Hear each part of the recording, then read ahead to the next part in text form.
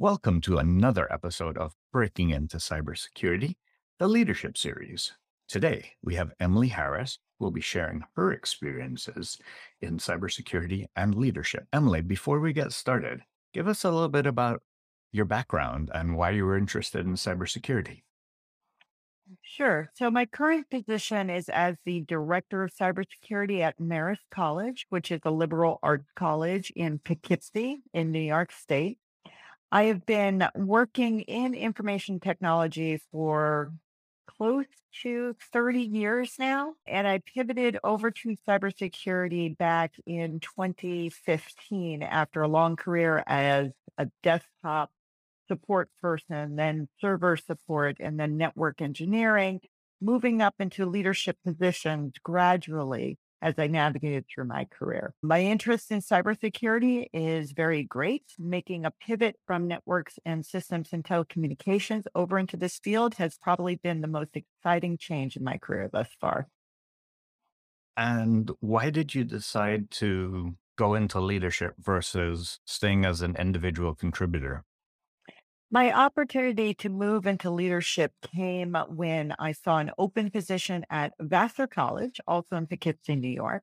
And at the time, I had the title of Associate Director of Networks and Systems.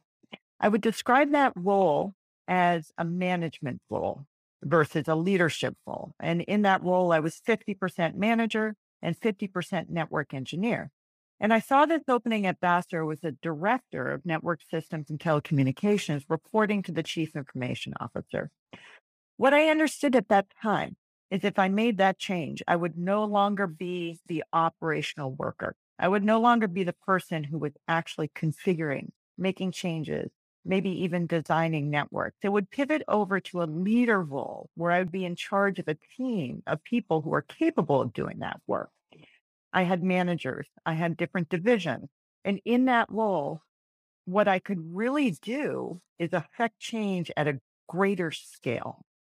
As an IT leader, I not only have responsibilities for strategy and moving forward in the area of expertise, network systems and telecom, but I also had a seat at the table for the entire department.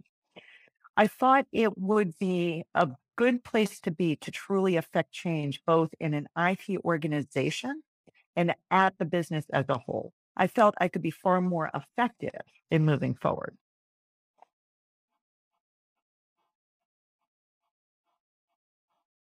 And then in regards to the critical skills that you saw for moving forward, what would you consider the critical skills for cybersecurity leadership? Absolutely communication. Cybersecurity is, I wouldn't say it's unique because other fields in IT have the same challenge, but often we are dealing with extremely complex, highly technical issues. And then we have to take those highly complex technical issues and explain them over to senior leadership in other areas of the institution or the business. So, one of the skills that I really honed early on in my career as a network engineer, I was working on very complicated problems and often very large issues that I had to then explain to other people in the business.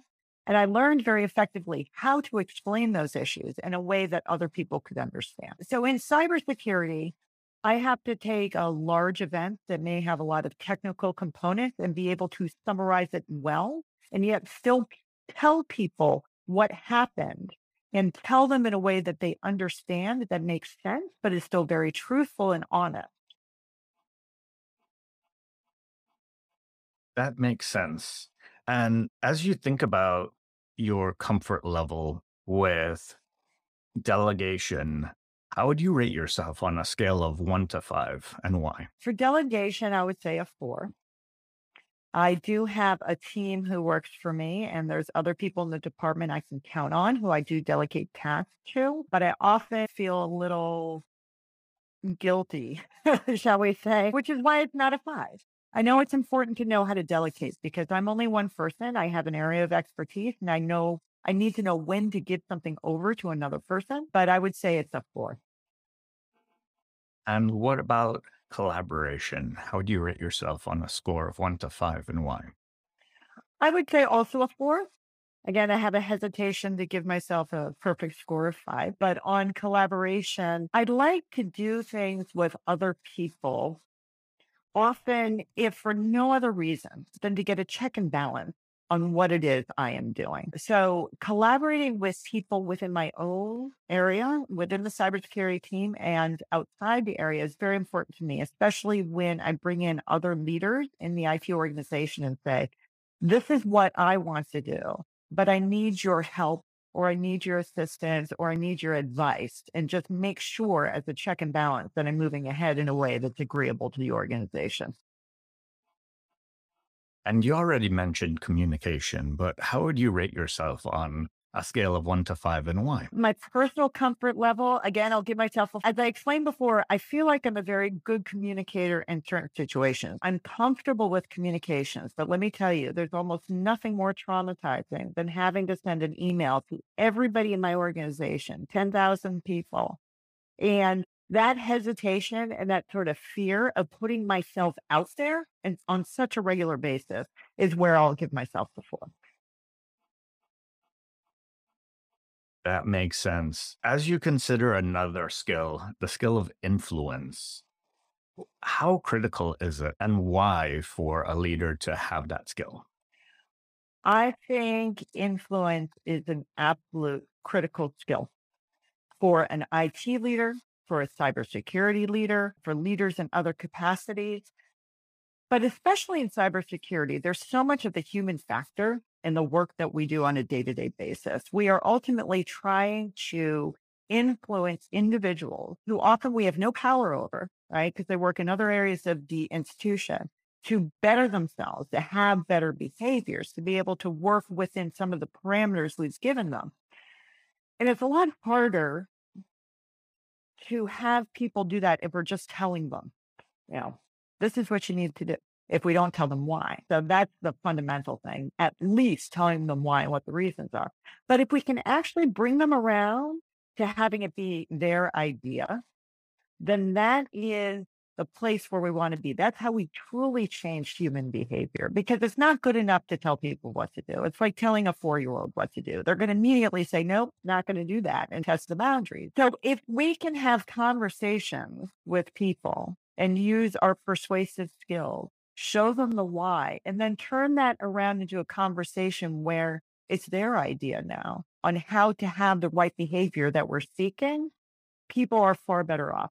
You've heard this all the time, and your listeners have too. With cybersecurity, we're always towing the line. If we make the rules too hard to follow, they subvert the rules, and we're in a worse place than we were.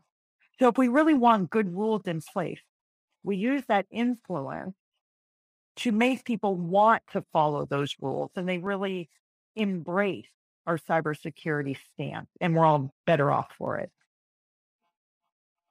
Wow. And we've talked about how we have to work and collaborate with so many different people.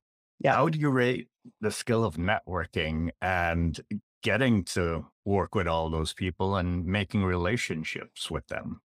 I have to be honest, networking is not something I like to do.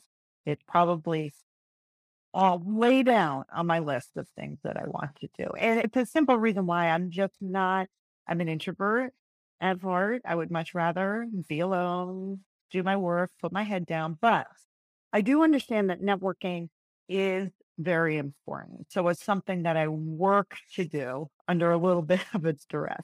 But why is it important, right? When we network, what is networking? It's getting to know people both within our organization and outside of our organization. It's that ability to bring people into our circle. And when we bring disparate individuals into our circle and we're talking to them, it helps both our cybersecurity stand, right? And that person. Why? Right? In everything we need to do, we need to make sure we are getting a good group of people who can advise us. Is this the right thing? How are we going to deploy this? Is this really the right thing for our organization institution? And being able to know people who you can bring in and bring in at a moment's notice is why it's so critical. So networking is that foundation. Getting to know people, introducing yourself, having other people introduce themselves to you, and building that core of people that you can bring in. So realistically, here at Marist College, my networking has to be getting to know people in other business units. And now I've done that, right? So I know somebody in every department here. So if there's something I need to bounce off somebody in a more than casual way, I have people I can call. And now I can more readily get my answer. I have more people on my side, right? And so it definitely is an important component, even though it's something I don't like doing much. What great advice. And as we wrap up this podcast, I always like to ask, what advice would you give for future cybersecurity leaders? So I came up through technical work. I was a I have core skills in network engineering, very operational, very deep technical skills.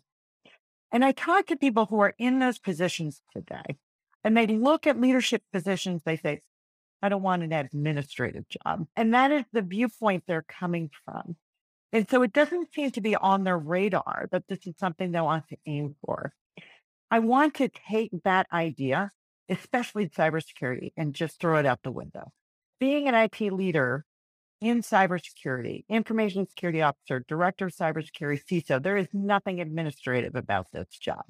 This is a highly complex role where we need to think, we need to act fast, we need to make decisions on a moment's notice, and we are empowered to do that with the ultimate goal of keeping the organization safe and secure.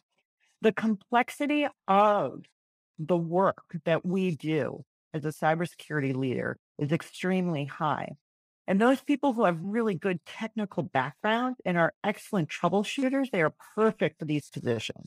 And what I want to say is reassure that group of people who look at this job and say, I don't want to be an administrator, to make sure they know that is not what they are, that they're going to take those technical skills and they're going to be able to apply them every single day. They might not actually be working on the servers anymore. I'll grant you that. But the skills that they've learned are going to be applicable, and they're going to continue to learn and grow. And it will be for the betterment of the entire organization and cybersecurity.